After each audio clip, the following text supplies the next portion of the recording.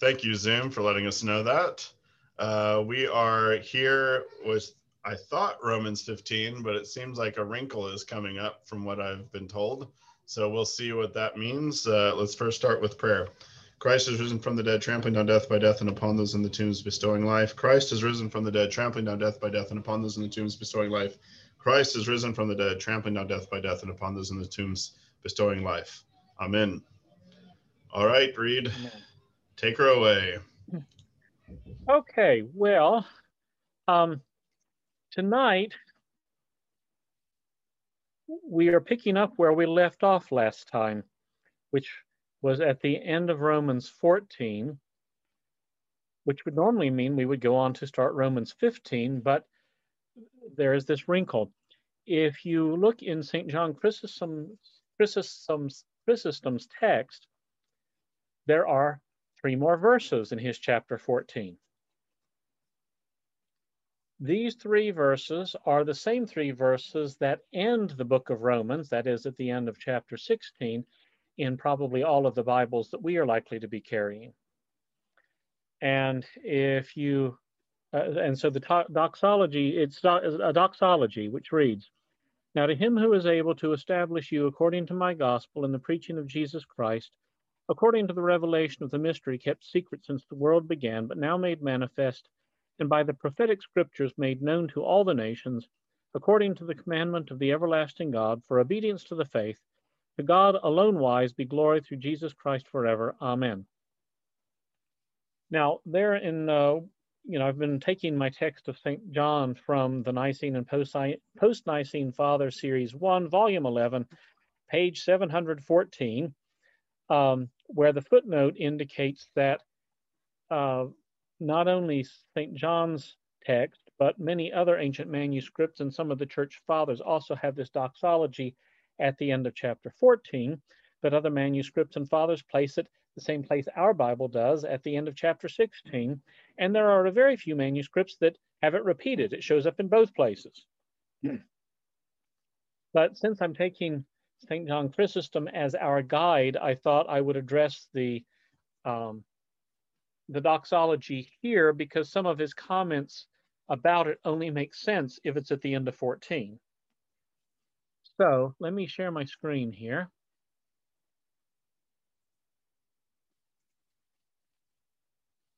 And I'm on chapter 16 because that's where the benediction shows up, the doxology. And I want to talk, St. John has a great deal to say about this, and so I thought it would be good to go ahead and talk about his comments at length, since he saw a great deal of meaning in what he found here.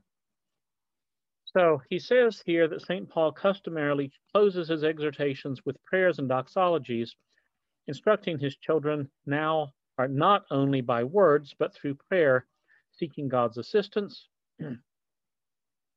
When he says at the beginning of it, him who is able to establish you, St. John takes this to be meaning once more he is addressing the weaker brethren, whom we talked about last week in chapter 14, because being established is needful to those who are wavering. St. John has made similar comments about verse 4 of chapter 14, where he talks about, according to my gospel and the preaching of Jesus Christ. St. John says this means what Christ himself preached. So he's saying the doctrines are Christ's and not Paul's or anyone else's. And this message is of great benefit and honor to them that receive it, both because of its content, which is glad tidings, and because of the person who preached it, meaning not Paul, but Christ. And moreover, God is showing favor to Paul's audience by giving them this message, which is a mystery and something that was secret to all who came before. Pardon me. Where he says, according to the commandment of the everlasting God, for obedience to faith, he says, the point of this is that our response to this message should be obedience, for this is what faith requires, and not to ask curious questions about why God revealed his mystery only now. So evidently this was a question he anticipated people asking. It's like, well, if God's revealing it now? Why now? Why not some other time? And as is so common for him, St. John says, none of our business. Faith calls us to obey, not to be curious. The quote is actually, for faith requires obedience and not curiosity. Where he speaks of this being made known to all nations, he says that this is meant for an encouragement to these Roman believers, that they are not the only ones embracing this creed, but the whole world is in fact embracing it, which shows that it's not a man, but God who is their teacher, and not only their teacher, but the one who has confirmed this message. So he says, the way this should actually be read from the beginning is, now to him that is of power to establish you through Jesus Christ. So St. Paul attributes both the teaching and the confirmation of this to Christ. And in addition, St. Paul is ascribing to Jesus Christ the glory that belongs to the Father. Now here I had to look at the footnote again, which says that that in the Greek, the reading is not to God alone wise be glory through Jesus Christ. It is to God only wise through Jesus Christ, to whom be glory forever. And so what St. John is reading attributes the glory to Jesus Christ, and as he is often at pains to do, is indicating proper Trinitarian theology, that St. Paul as readily attributes the glory to Jesus Christ as he does to the Father. I'm about to go into a long quote from St. John here, but are there any questions or comments so far? Is there language that we see in 25 about the mystery kept secret since the world began? I'm trying to remember, did that come up earlier in Romans at all? That idea of the mystery kept secret from before the world began? I don't recall it showing up in Romans. I mean, I certainly think of it showing up in Colossians. Yes, yeah, exactly. But it makes sense, right? That it would be that the mystery is all wrapped up in this context. Up here, we probably think about it, the mystery is like that Jesus was going to come and save us, right? But I think that's part of what he means, but he means the inclusion of the Gentiles as part of the mystery. Right, and certainly you see that very strongly in Colossians. Right. So I'm looking at Colossians now to. Yeah, it's 126. It's right there in the first.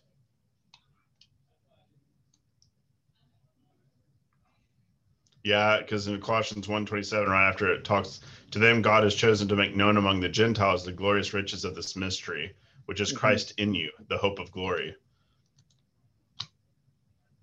Which is basically another way of saying exactly what he says here. So yeah, it makes me wonder, if this is the sort of thing that St. John would look at and say, well, he says it openly in Colossians, but here, so as not to lose his audience, he leaves it more implicit that that's the point. Right.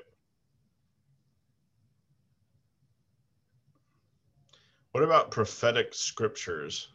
Is that is that a good translation? Prophetic scriptures? Let me see. I asked that because it doesn't seem like it just means like the prophetic literature as much as it means all of Scripture as being prophetic. Obviously, being the Old Testament here. St. John's reading was by the scriptures of the prophets. Really? And okay. His comment there is this. Oh, go ahead. That is all of Paul's arguments, right? Like as he's making his case, it's all prophets that he's quoting. Right. He's not quoting Genesis or Exodus or Leviticus.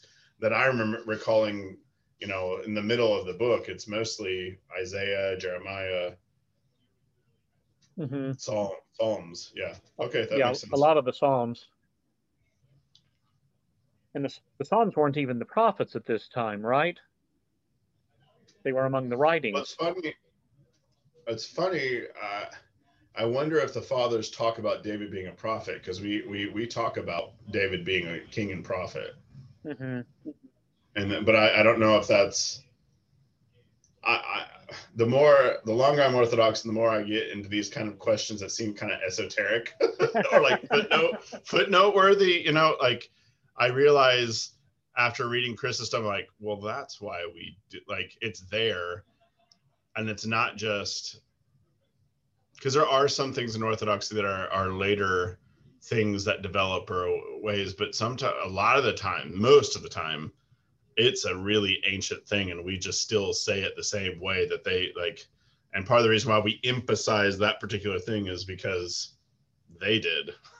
Right. So I've no, like, the three holy youth, they were important growing up, but the fathers love. I was just reading Chrysostom's letters to Saint Olympia. Mm. Job and the three holy youth, a lot about them. Yes.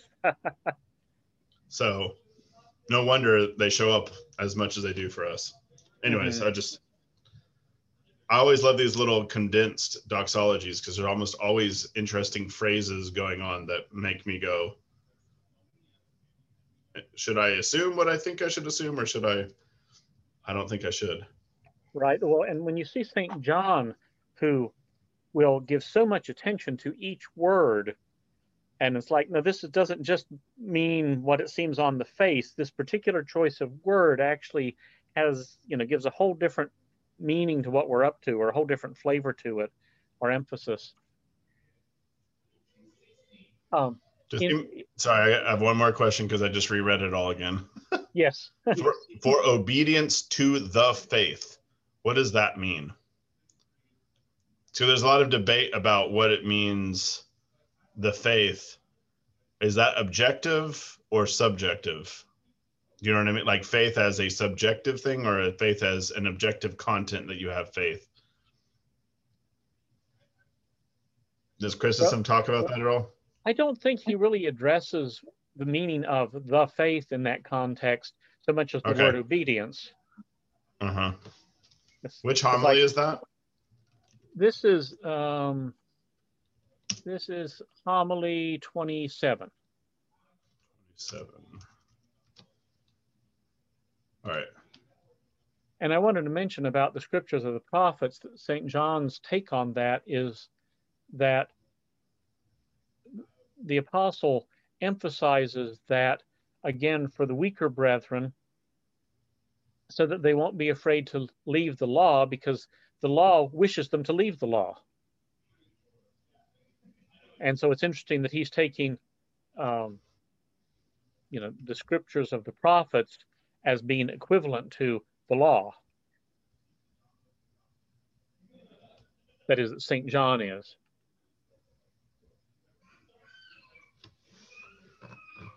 And Say so that that again makes one more time, Reed. Sorry. well, that St. John reads this comment about the scriptures of the prophets as being the apostles' way. He says, here again, he is releasing the weak person from fear. For what do you fear? It is lest you depart from the law. The law wishes that you do this.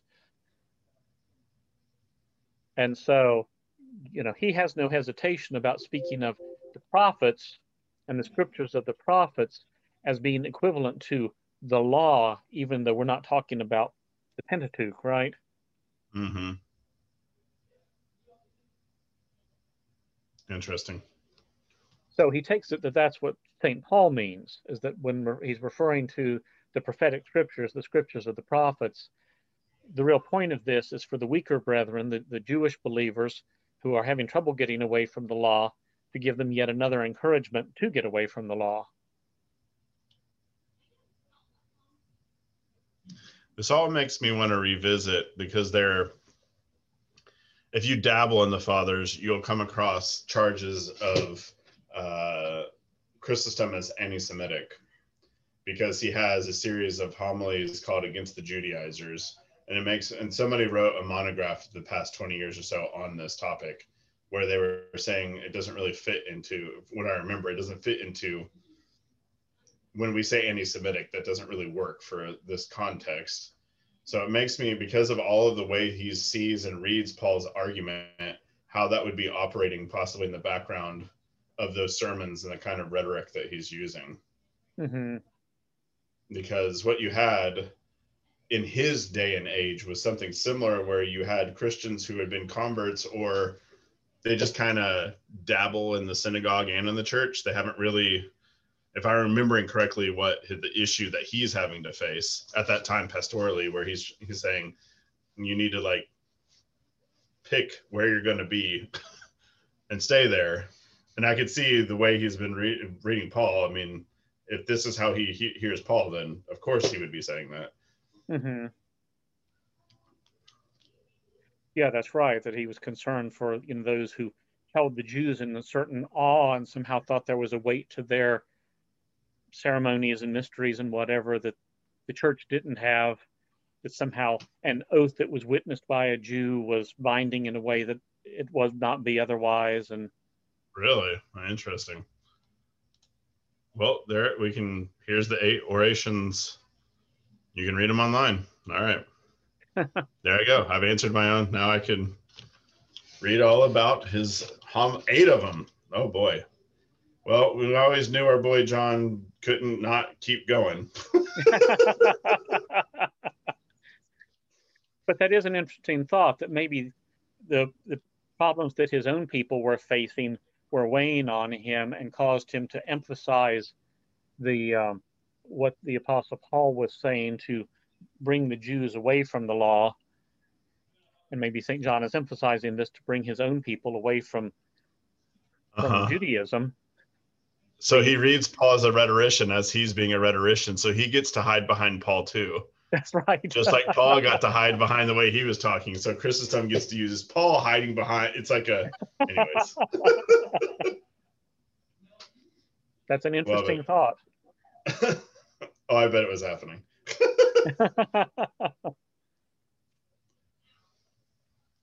Well, and I mean, I do think it's interesting when there is, even in our own day, certainly in circles that I've been close to, still a great deal of interest among Christians of a particular stripe to engage themselves in Jewish practices. Yeah.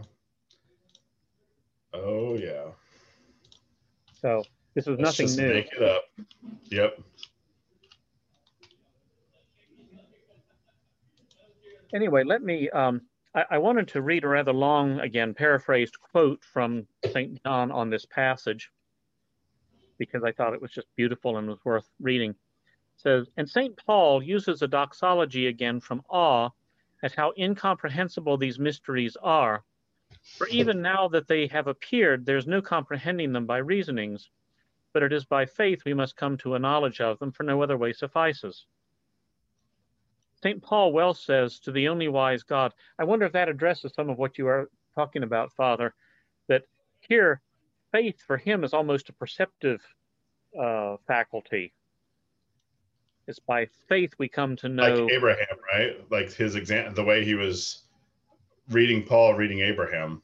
Mm-hmm. That's really stuck to me when we were back, how many, 10 chapters ago or so? No? Yeah. But yeah, faith sort of as a way of apprehending the mysteries. Right. St. Paul well says to the only wise God, for if you reflect on how God brought the nations in and blended them with those who lived well in ancient times, how he saved those who were desperate, how he brought men unworthy of earth up to heaven, and brought those who had fallen from this present life into that undying and unchanging life, and transformed those whom devils trampled down into those able to vie with angels, and opened paradise and put a stop to all the old evils, and this in a short time and by an easy, short, and comprehensive way, then you will learn his wisdom. And when, in addition, you see the Gentiles suddenly learning through Jesus what neither the angels nor the archangels knew before, it is right to admire God's wisdom and to give him glory. But you remain engrossed, his audience, you remain, Paul's audience, you remain engrossed in little things, still sitting under the shadow. This is not how someone giving glory behaves. For he who has no confidence in God and no trust in the faith does not bear testimony to the grandeur of his doings, but Paul offers up glory in their behalf in order to bring them to the same zeal. Man, Reed, you do a really good job. I found where you were reading that, and you do a very good job of cleaning up the Victorianisms. Oh, thank you. Or the old Latin like that they think in Latin way. You know what I mean? Like so yeah. Well, that's much wonderful. Easier to comprehend on hearing it and reading it than me trying to follow you. Well, thank you. I'm glad. And he points out, as he so often does, that when he says to the only wise God, that is not praising the Father to the exclusion of the Son, because everything that displays God's wisdom is done by Christ, and not one of them is done without him. So plainly, then the Son is equal in wisdom. The point of the word only is to contrast the Son not with the Father, but with all created things.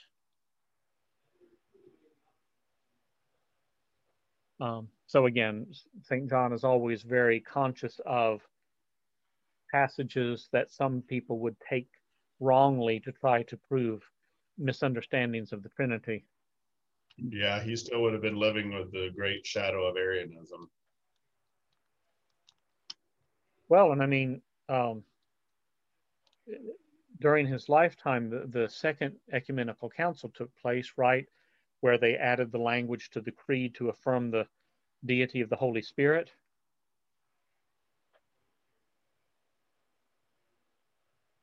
Okay, it's not letting me change chapters here. Okay, here we go. So, finally into chapter 15 proper.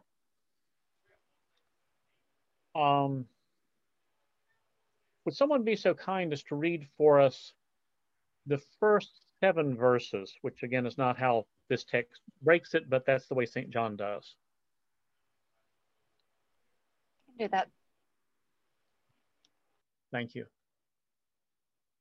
We then who are strong ought to bear with the scruples of the weak and not to please ourselves. Let each of us please his neighbor for his good, leading to edification. For even Christ did not please himself, but as it is written, the reproaches of those who reproached you fell on me. For whatever things were written before were written for our learning, that we through the patience and comfort of the scriptures might have hope.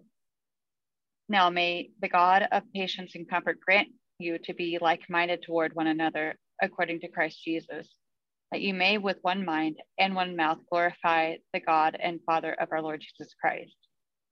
Therefore, receive one another, just as Christ also received us to the glory of God. Thank you. Now, probably the theme that St. John sees most heavily emphasized in more or less all of chapter 15 is that of unity. But let me go ahead and take it again a bit at a time. Here, St. Paul returns from his prayer to exhortation, once again addressing the stronger brethren. And we noticed last week that the apostle never used the word stronger, but here we do see the word strong, we who are strong, for the first time. And he's affirming them in their position now, both by calling them strong and by using the word we, as he sort of lumps them in with himself. But he also seeks to draw them by sympathy, pointing out the infirmities. This says scruples, but St. John's text said infirmities of the weak. That, you know, the very fact that they are infirm should call on our sympathy, we who are strong. And what he's going to argue is that this sort of condescension to the weakness of the weak doesn't hurt the strong, but if the strong neglect it, it may be fatal to the weak. So it's like, this doesn't cost the strong much to condescend on this point to the views of, to the practice of the weak, but if they don't do it, it may be grievously harmful to the weak. And he also comments, if you are strong, it is God who made you so. So make God a good return by helping those who are weak and sickly. And we should do this in every matter in which someone may be weak, whether by being given to passions or insolent or suffering from any other failing. Okay, so his point is, okay, if God has made you strong in a certain matter, this is not for you to be annoyed with the people who are weak. It means that you have the strength to help those who are weak. And even if it's someone who's caught in a passion or has trouble with insolence or suffers from any other failing within the Christian faith, we should seek to, those who are strong in those matters should seek to help those who are weak. So the next question, well, how do you do that? And this gets us to verse 2. We show our power, we who are strong, show power properly by using it to please the weak man.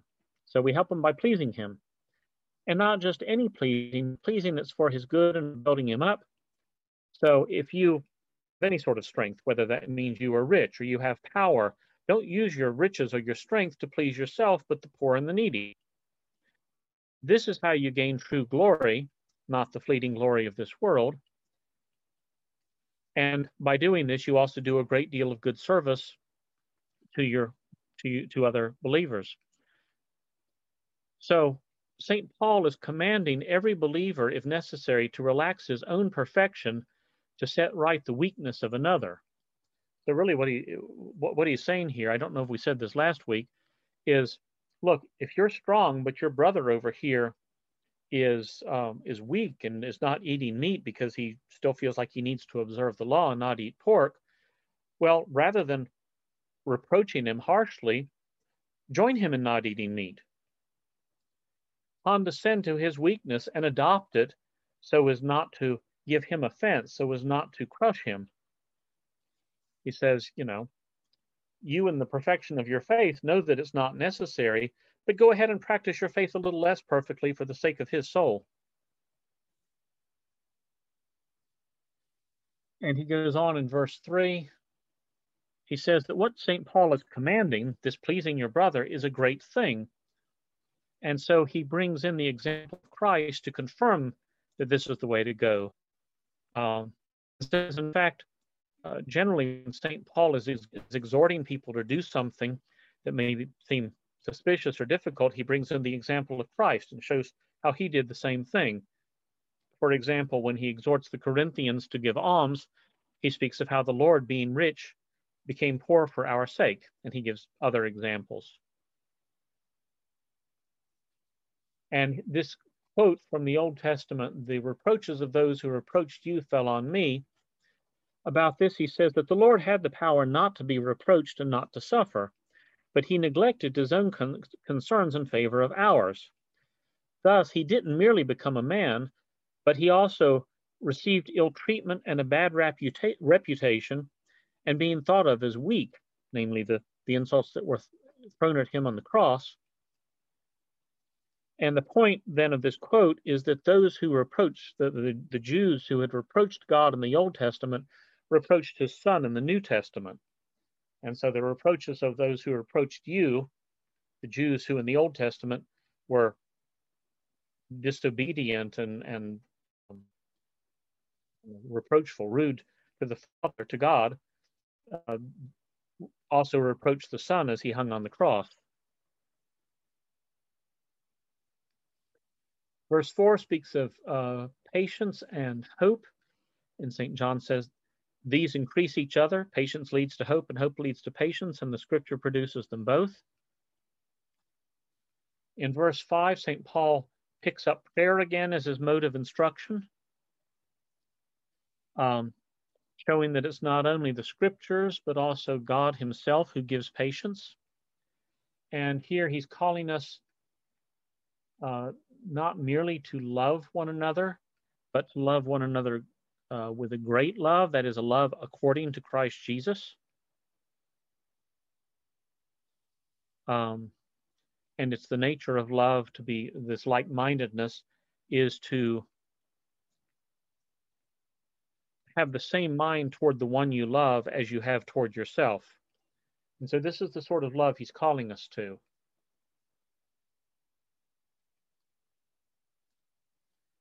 In verse 6, St. Paul turns to doxology again, teaching the Roman believers that they need not unity only of words, but also of will. So St. Paul is giving them very, very strong exhortation and encouragement toward unanimity and to being at peace with one another. And so in verse 7, once again, St. Paul puts before us Christ as our example. He received us, and we are to receive one another. And this is something, our union, our unanimity is, our unity is something that especially glorifies God. And so he says, if you're separated from your brother, even you're not willing to be separated, and you're being separated because you're trying to please God, so you're trying to correct your weaker brother by showing him the example of a more perfect faith. He said, keep in mind that you're being reconciled with your brother, even at the cost of condescending to his weakness, and practicing your faith less exactly will greatly glorify God. And he quotes the passage from our Lord in his high priestly prayer in John 17, by this all men shall know that you have sent me, if they be one. He sort of paraphrases it. Can I make a comment about verse 6? Yes, please do. Does anyone recognize that language?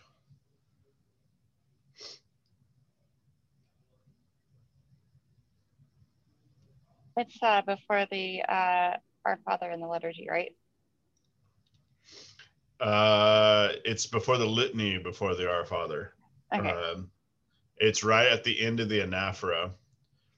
Right after we silently remember, there's a prayer that says, remember, O Lord, the city wherein we dwell, every city and country, and the faithful that dwell therein. Remember, O Lord, them that travel by sea, land, air, sick, suffering, in prison, salvation. Remember, O Lord, them that bear good. So it's you do the dead, and then you remember the living silently. That's where we start with the Theotokos at the height, and then we work our way down, right? Mm-hmm. Okay. And then at the end, the priest says, and grant, I'm using not what we normally use. So I just looked it up because I was like, why do I know where this is, but I need to look it up. Grant that with one mouth, or one heart and one mouth, we may glorify in him the most honorable and majestic name of the Father, Son, and Holy Spirit. So it seems like this is obviously where they grabbed it from. Yeah. And in the context, it makes sense that we are supposed to be patient and comfort to our brethren. And we just, in the liturgy, the context is remembering all those, and then bringing that one mouth, one heart language there. Well, and don't we follow? Sorry, go ahead. You go ahead, Reed. I was going to say, and don't we follow it with that very language? Let us love one another, that with one heart and one mouth we may confess, that we may dare to call him his Father and to say. That's okay. So right after that is, and may the mercies of our great God and Savior Jesus Christ be with you all. Then you do the litany of the Our Father, and then right before you do the Our Father, you say, and this says, and vouchsafe us, O Master, that with boldness, without condemnation, we may dare to call upon thee, the heavenly God, as Father, to say. The part where it talks about, let us love one another, that with one mind we may confess Father, Son, and Holy Spirit. Yeah, that's let's see here. That's a little earlier, right? Yes, it is. Oh, it's right before the anaphora. It's right before the creed, because that's when the priest, I'm not used to saying it anymore because the deacon says it, but I did this morning. I will love thee, O Lord, my strength. The Lord is my foundation, my refuge. And then I kiss the discos and the chalice. And if Father Stephen, if there's another clergy, then we do the kiss of peace at that point. So cool. Again, there's a reason why it's let us love one another, the one mind we may confess, in the creed, and there's the kiss of peace. It used to be the kiss of peace was everybody, but over time that dropped out. Probably because it was on the lips, but that's a whole nother story.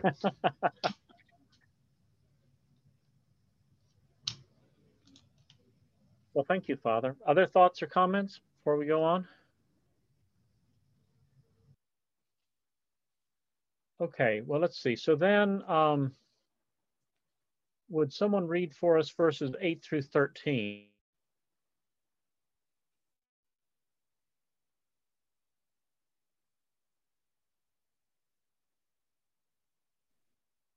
So to 13. Right, 8 through 13. Thank you. Okay. Now I say that Jesus Christ has become a servant to the circumcision for the truth of God, to confirm the promises made to the fathers, and that the Gentiles might glorify God for his mercy, as it is written. For this reason, I will confess to you among the Gentiles and sing to your name. And again, he says, rejoice, O Gentiles, with his people.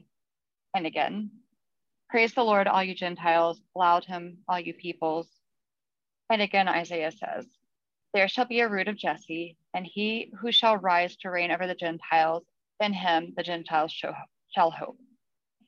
Now may the God of hope fill you with all joy and peace in believing, that you may abound in hope by the power of the Holy Spirit. Thank you. So St. John says that the apostle here is continuing to explain how Christ did not please himself. And he's also going to argue that,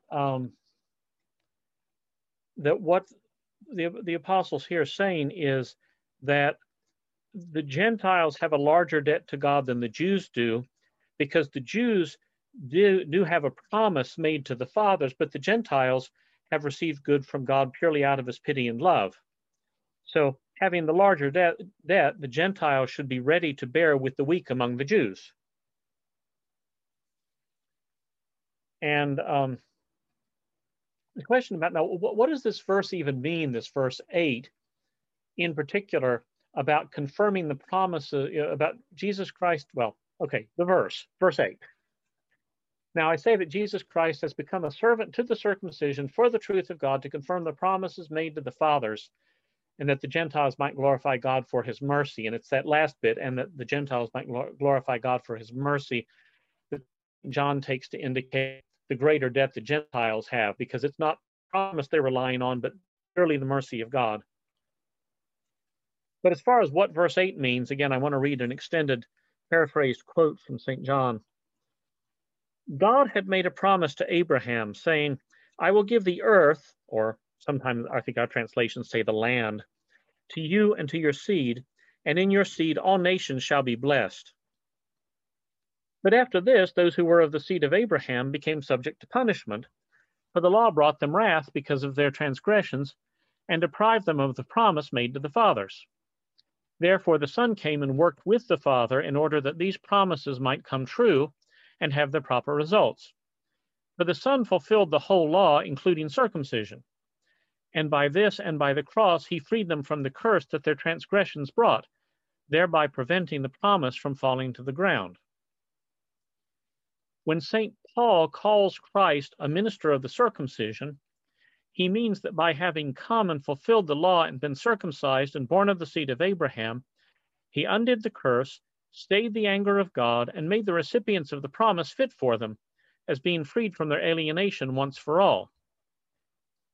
Then, to prevent these accused persons from saying, why did Christ accept circumcision and keep the whole law if these things are not to continue? He uses their argument to reach the opposite conclusion, for Christ was circumcised and kept the law, not that the law might continue, but that he might put an end to it, and free you from its curse, and set you entirely at liberty from the dominion of that law. For he fulfilled the law because you transgressed it, not that you might now fulfill it, but that he might confirm to you the promises made to the fathers, promises that the law had suspended by showing you to be an offender and unworthy of the inheritance. And so you too are saved by grace, since you had been cast off. Do not then argue, nor perversely cling to the law at this unsuitable time, since it would have excluded you from the promise, unless Christ had suffered so many things for you. And he suffered these things not because you were deserving of salvation, but that God might be true.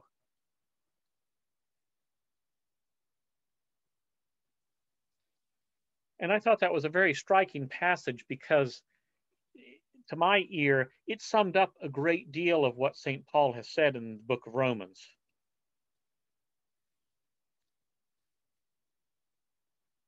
He brings up an argument that we haven't heard St. Paul express anywhere, but the idea that, well, if Christ kept the law and was circumcised, doesn't that mean everyone who follows him should too?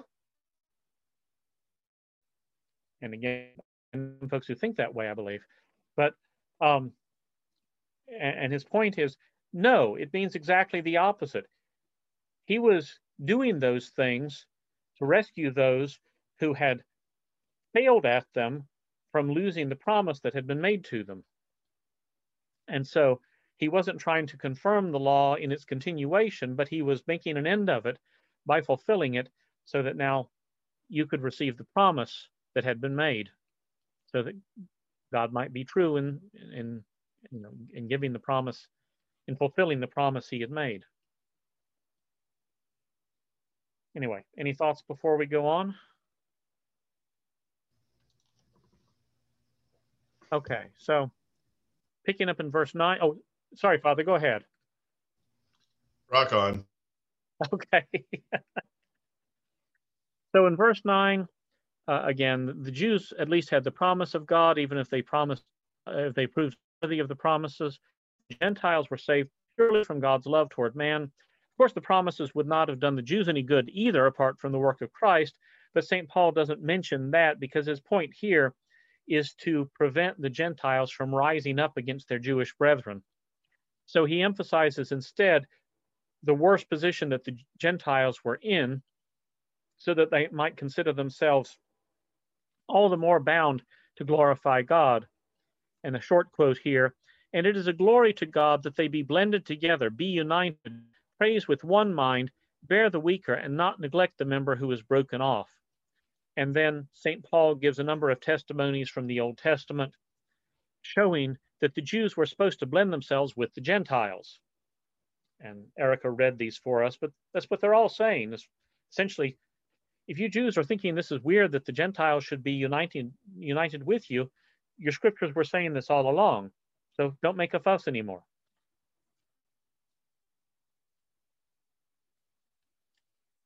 So finally then in verse 13, St. Paul turns to prayer again. God wants us to abandon our heartlessness toward one another and not to be cast down by temptations. This will result by our not merely having hope, but abounding in hope.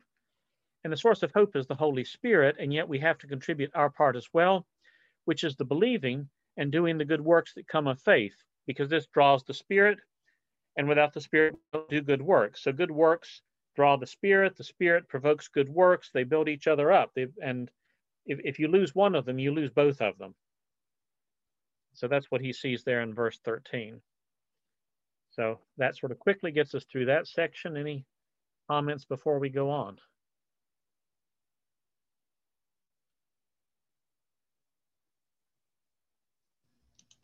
Oh my goodness. Yeah, we're having to move quickly tonight. Yeah. You want me to read? Yes, please. 14 to 21. Yeah, that'd be good. Now I myself am confident concerning you, my brethren, that you also are full of goodness, filled with all knowledge, able also to admonish one another. Nevertheless, brethren, I can hear St. John going, see what he's doing here? Nevertheless, brethren, I've written more boldly to you on some points, as reminding you, because of the grace given to me by God, that I might be a minister of Jesus Christ to the Gentiles, ministering the gospel of God, that the offering of the Gentiles might be acceptable, sanctified by the Holy Spirit. Therefore I have reason to glory in Christ Jesus in the things which pertain to God. For I will not dare to speak of any of those things which Christ has not accomplished through me in word and deed to make the Gentiles obedient, in mighty signs and wonders by the power of the Spirit of God, so that from Jerusalem and round about to Illyricum, I have fully preached the gospel of Christ. And so I have made it my aim to preach the gospel, not where Christ was named, lest I should build on another man's foundation, but as it is written, to whom he was not announced, they shall see, and those who have not heard shall understand. Thank you, Father. Now, a couple of observations here. St. John comments several times about how the apostle is picking up on themes that he mentioned in his kind of warm opening in chapter 1. And there are many passages here that are parallel to something you could find in the first chapter of Romans, both in words and in tone. And so he really sees him picking up on that sort of warm encouragement, but also a great deal about St. Paul presenting himself doing the work of ministry, doing a priestly duty in all that he does. So in verse 14, St. Paul, having spoken somewhat harshly to the Romans, now chooses kind words, praising them even more than he did at the beginning of the letter, because at the beginning he says, I thank God that your faith is spoken of throughout the world. But here he says, oh, I'm confident that you are full of goodness, filled with all knowledge, able to admonish one another. So in particular, having told them to receive the weaker and not to neglect them or to destroy the work of God, he now makes it clear that he doesn't imagine them to be cruel or to hate their brothers, quite the contrary, as he says, I know you're full of goodness. It's kind of like, well, of course you're going to do these things because, you're not the kind of people who really need the sort of correction you might think I was giving you. And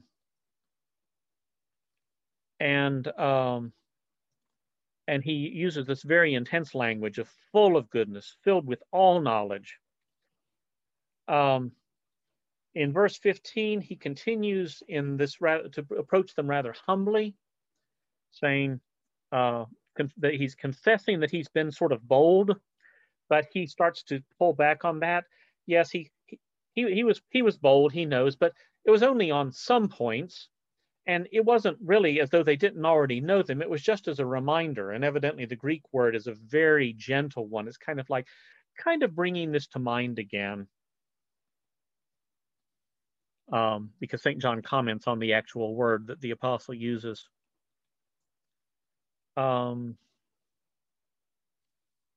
he said that St. Paul often writes this way in his letters. In Hebrews, he talks about, I am persuaded of better things of you for you. And to the Corinthians, he says, now I praise you about so-and-so that you remembered. And to the Galatians, he says, I have confidence in you. And later in Romans 16, he'll say, for your obedience has become known to all.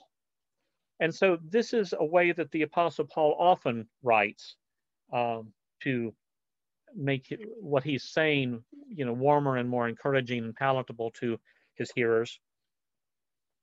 And he makes his humility even greater as he says there that this has all been because of the grace that has been given to him, that it's not simply he decided to be bold with them, but it's because of the grace that God has given him. So in verse 16, St. Paul continues to present himself humbly, justifying his boldness by being a minister or a priest who is offering the Gentiles as a sacrifice to God. It took me a while to read through that and realize, oh, that's really what he's saying. He's a priest, and the sacrifice he's offering is the Gentiles. And he's anxious, as any priest should be, that the sacrifice should be without blemish. And since he holds this office by God's appointment and not by personal choice, it's not that he's chosen for himself to do this. And so St. John says something like his preaching and his teaching is a priesthood, and the gospel is his knife. This is how he makes the offering, is with the gospel. So what does it take for the offering to be acceptable? It will be acceptable if the souls whom he is teaching are accepted. How does this happen? And here's another quote. It happens in the Holy Spirit. For we need not only faith, but also a spiritual way of life that we may keep the Spirit who was given to us once for all. For it is not wood and fire, nor altar and knife, but that Spirit that is all in us. For this reason, I use all means to prevent that fire from being extinguished.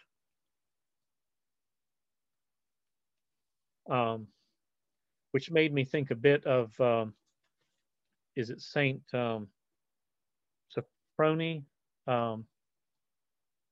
who, acquire the Holy Spirit and 1,000 souls around you will be saved? Seraphim. Seraphim, thank you. But That's here why they pay me the big bucks, Reed. And we appreciate memorizing random things. And but that but here Saint John is talking about keeping the Spirit who was given us once for all. Sort of again this paradox. Spirit's been given once for all, and yet we always want to be about keeping him. But anyway, St. John goes on here and says that the apostle doesn't speak merely of offering the Romans to God, but the Gentiles, which again promotes a little humility, that the Romans are not anyone special, but they're just one among many who are all called the Gentiles. In verse 17, let's see. Right, we're still going. In verse 17, St. Paul has humbled himself, and so now he begins to speak of the glory of his ministry, lest any of the Romans start to hold him in contempt. Yet, it's not his glory, but it is glory in Jesus Christ and in the grace of God. Verses 18 and 19, again, Paul speaks of the glory of his ministry. And St. John says that Paul does not have the awesome garments, priestly garments, and the accoutrements of the Jewish high priest. What he has instead of these is a great abundance of mighty signs and wonders. I think he says they came down as thick as snow. And as his fruit, he has believing Gentiles in a huge swath of the Roman world and even among the barbarians. So, if you want to say what sort of a ministry has he had, you can speak of endless miracles, endless wonders, and endless people who now believe because of his ministry and where the church is established. And yet again, he doesn't attribute any of this to himself, but to Christ and to the power of the Holy Spirit.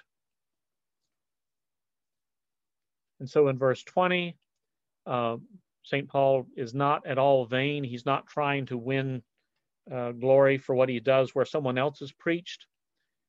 He's not writing to the Romans seeking glory or honor from them, but he's fulfilling his ministry, carrying out his priestly duty, and he is greatly desirous of their salvation. And finally, verse 21, St. John simply comments that the apostle runs to where the labor is more, where the toil is greater.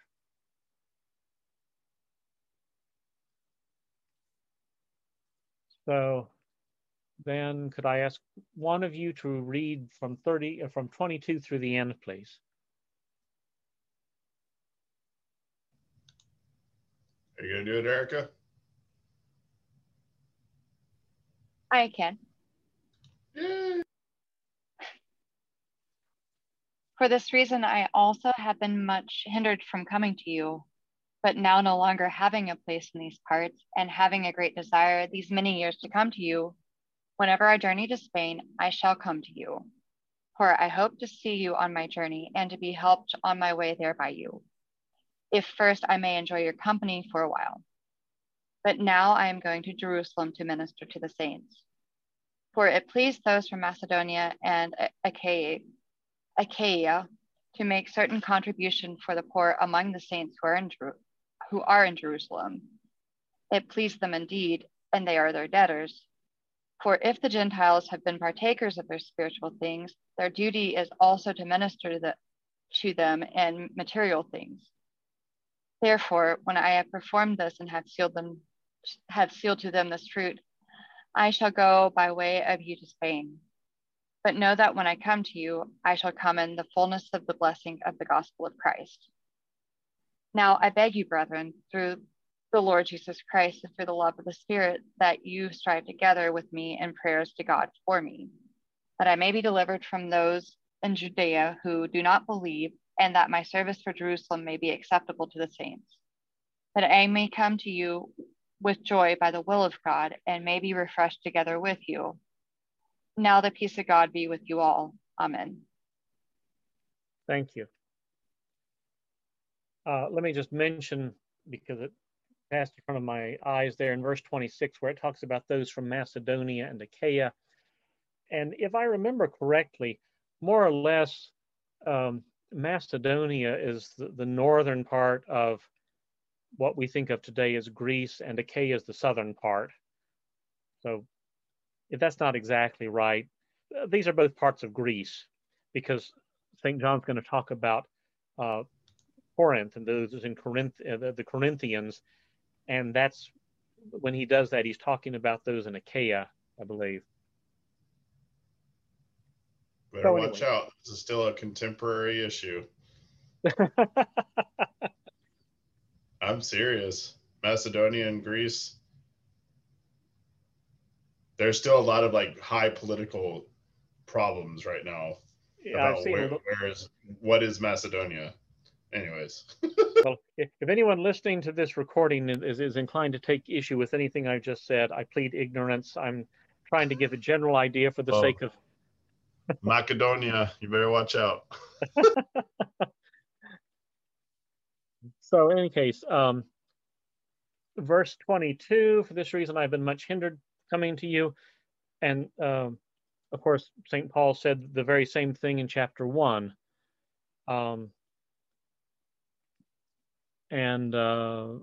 So verse 23, he's encouraging them to humility, because why is he finally coming? Well, he sort of doesn't have anything more to do anywhere else.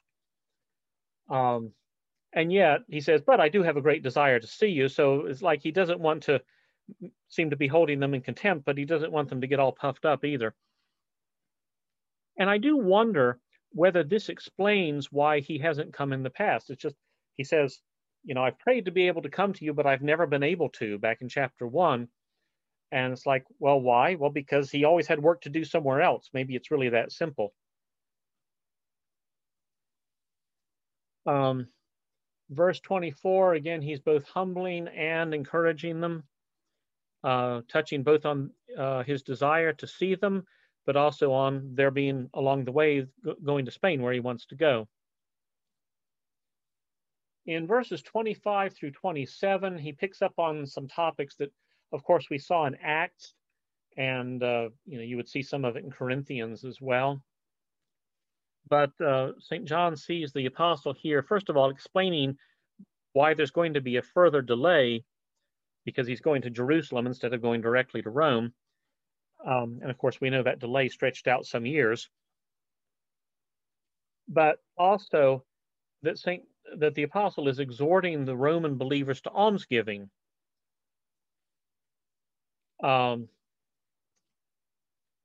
he's doing it a little bit indirectly, because if he had just mentioned the example of the Corinthians and Macedonians, sort of like saying, well, look at how generous they are, you should do that too, it might have seemed like he was insulting them. So instead, he brings them in by way of explaining what he's doing and then instructing them on a sort of a point of doctrine, namely that the Gentiles have an obligation to share with the Jewish believers in need. And thus he gets a chance to talk about almsgiving without somehow making the Roman believers feel insulted.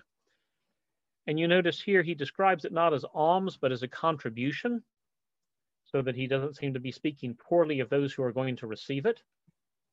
So it's not alms for the poor, but a contribution. And he describes them as poor saints, which highlights both their need and their virtue. And he calls this gift a ministering, which is evidently the word you would use for those who bring tribute to a king. I guess emphasizing that it's, the one you're giving this to is in honor. You're honoring this person by your gift. It's your honor to give it. And he speaks of their spiritual things, but not your carnal things, because he takes it that the carnal things, like money, are the common possession, the common property of all. They don't really belong just to those who possess it.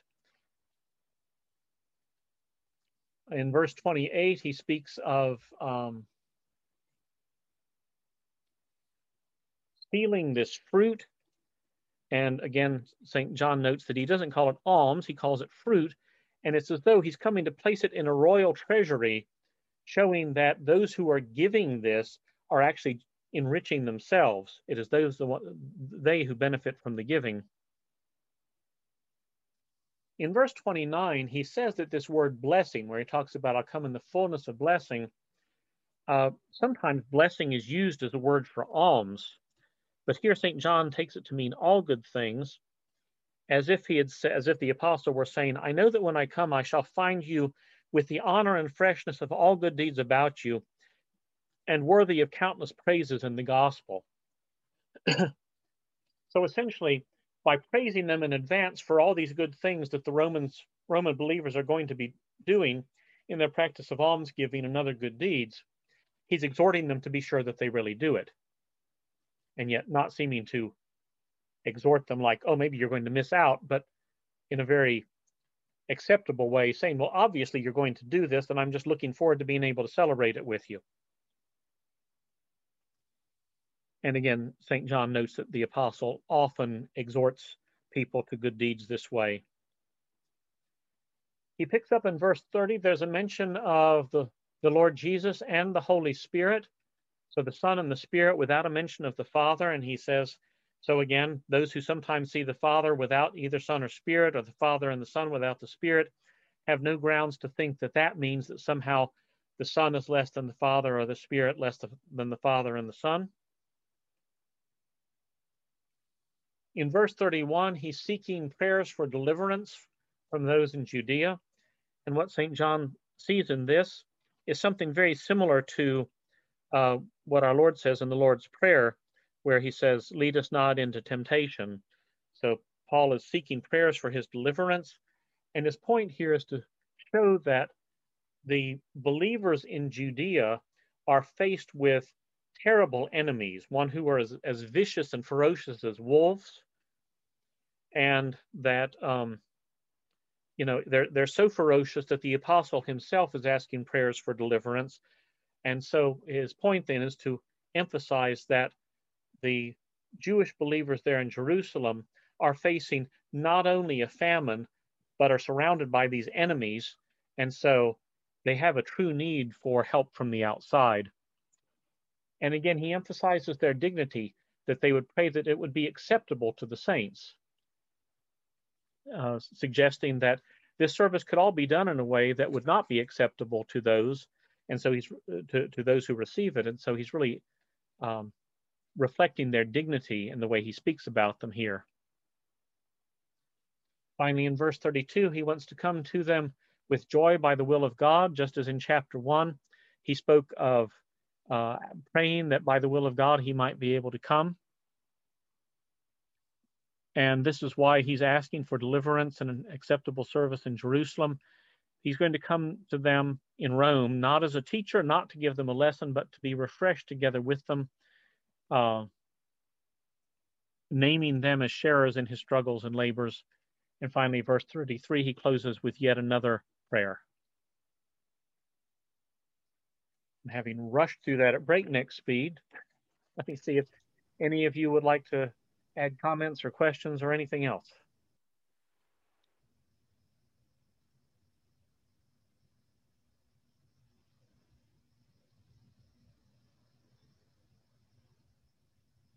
All the comments that come into my head are things that we've said over and again. Just being able to read Paul as a rhetorician and as a pastor really helps thinking about why he talks the way he does, which seems kind of obvious after you realize it, but. Well, it seems obvious once you realize it, but at the same time, I'm so conscious of, it's like, oh, okay, so there's a lot more behind what he's doing, and without a guide, I will never understand it.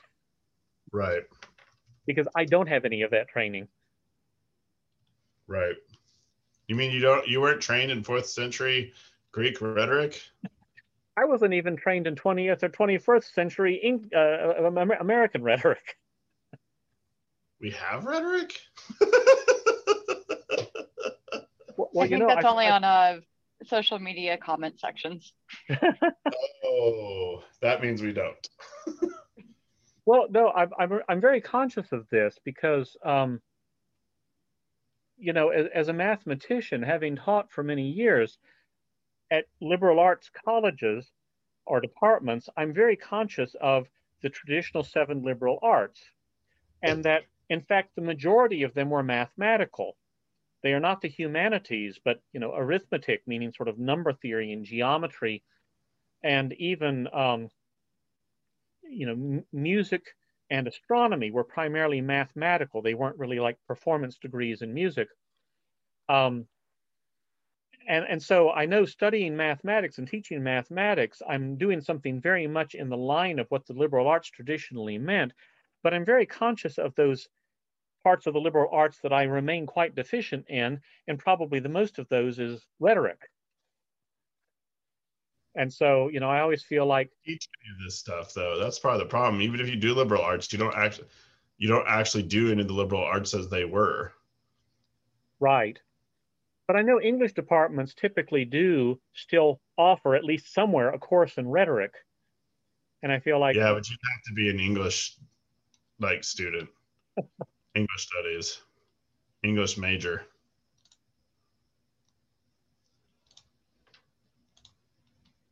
But nowhere else they don't really talk about it. It's kind of lost. It's been lost. I didn't even really realize what I was missing until probably a few years ago. mhm. Part of that is just studying the fathers. Have you had any chance to remedy that more directly, actually to study the techniques of rhetoric? You hear my homilies? No.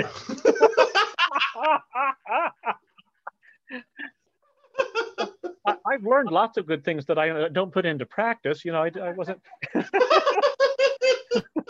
I think that's called being a hearer of the word, not a doer of the word. And hi. Yeah. Yeah, I've read. I mean, I have some books and articles and things. There's stuff that you can read. The one book that I wish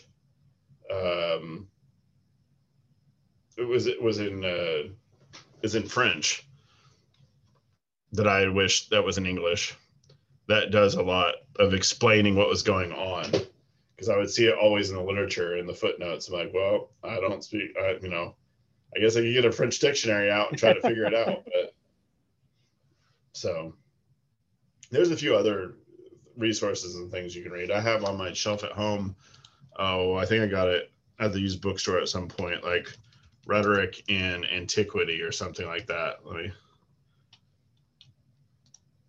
And it was published in French originally. Yeah, Laurent Pernaut or Pernot. I'm sure it's Pernot, but it was originally Rhetoric in Antiquity, and it goes through and goes, you know, all of how rhetoric worked, the different sophistic revolution, you know, sophists and Athenians, and then how the Greeks and how the Romans did it, and then second sophistic, which is where I believe, if I remember correctly, where Chrysostom falls.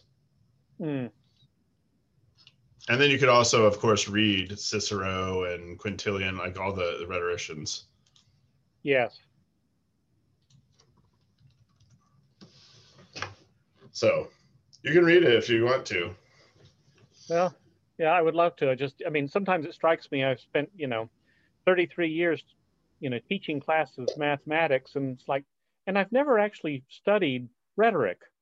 Haven't read the first thing about it. And it's like, that seems a little silly or neglectful or something. And especially when you consider how important a field it was for so much of history.